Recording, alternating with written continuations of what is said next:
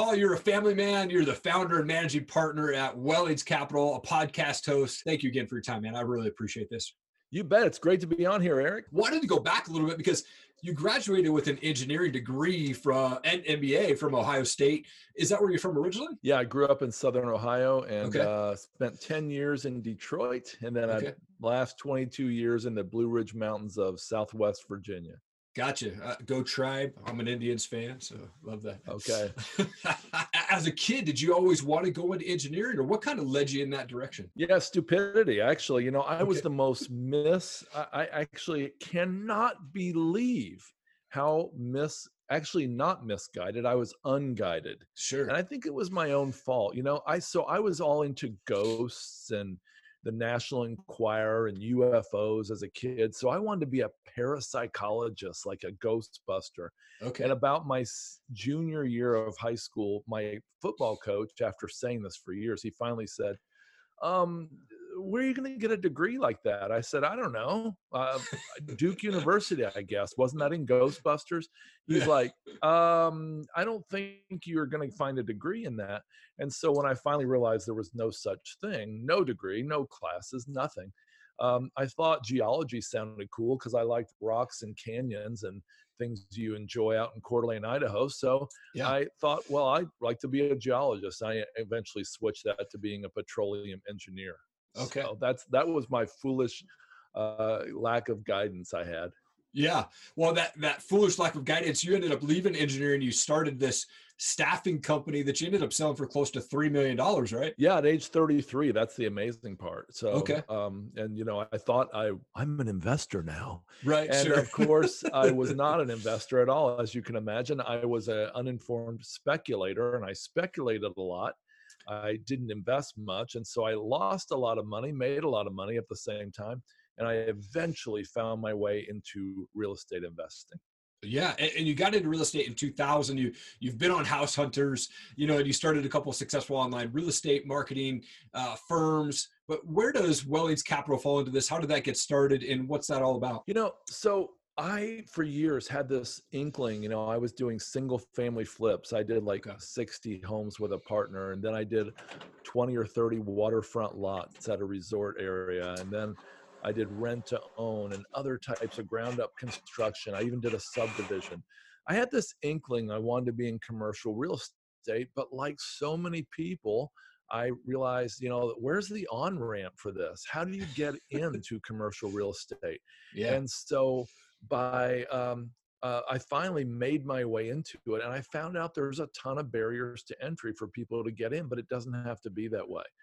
So Wellings Capital, we, after a number of years of trying to find multifamily in an overheated market, we switched and we actually began to partner with some of the best self-storage, mobile home park, and multifamily operators in the country. And now we raise capital and we invest heavily with these great operators. And because they're so good, their returns are much higher than typical real estate investors can get on their own. And so there's enough to share between them, us, and our investors. So everybody does better than if they would have gone it alone.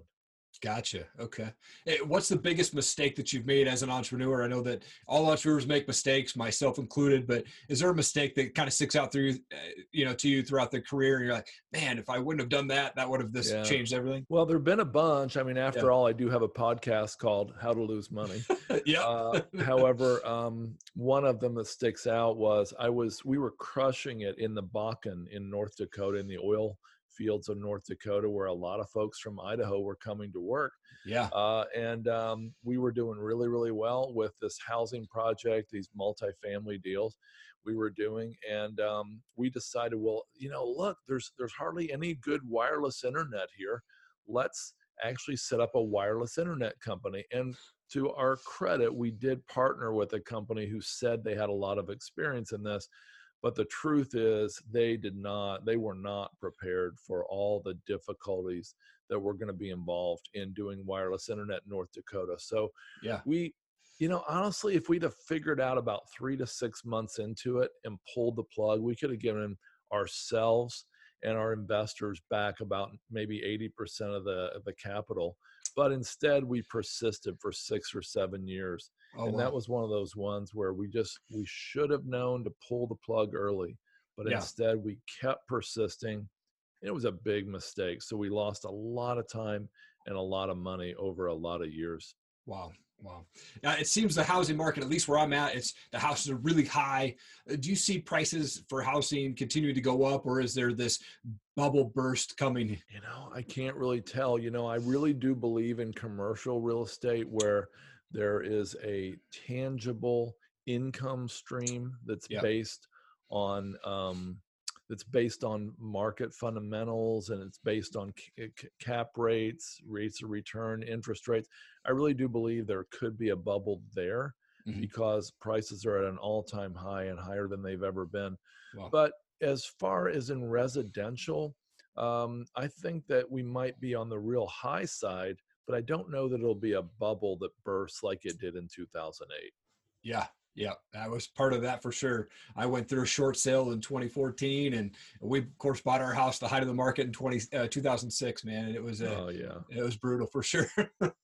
But you have this podcast that you had mentioned, How to Lose Money, which is actually a wealth building podcast. I mean, myself, I filed bankruptcy at 21 years old, and I had $28,000 in debt at that time. And now we're 100% debt free. So definitely understand that how to lose Awesome. money side.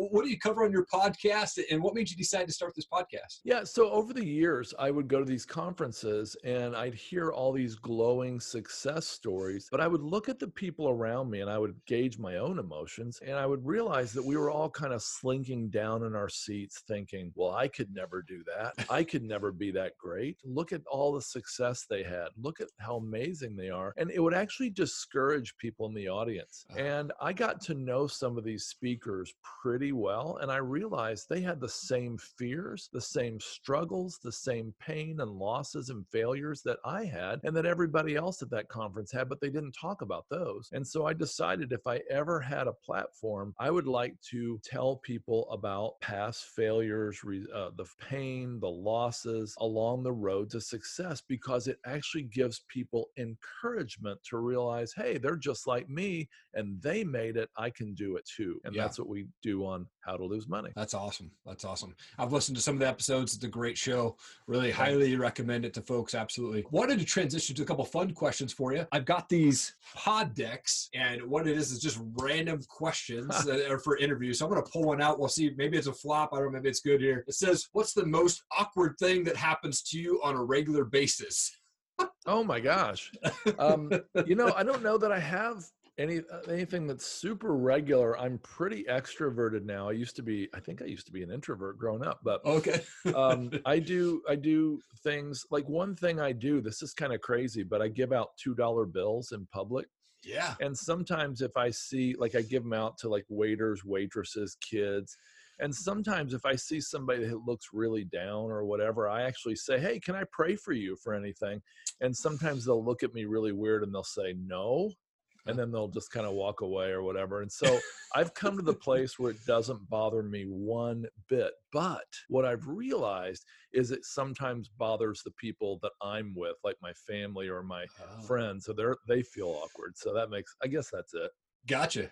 Well, that's a great thing. I love that you have faith in praying on people, and I love that. I'm a music guy, but do you have a favorite type of music or a favorite band that you like to listen to? Oh, well, I don't know when this will actually come out, but I'll try not to cry here. But Okay. at the time of this recording, I'm sure you know that Neil Peart, the Yes. drummer for Rush, just passed away. It turns out that it was a week ago, but they just announced it more recently.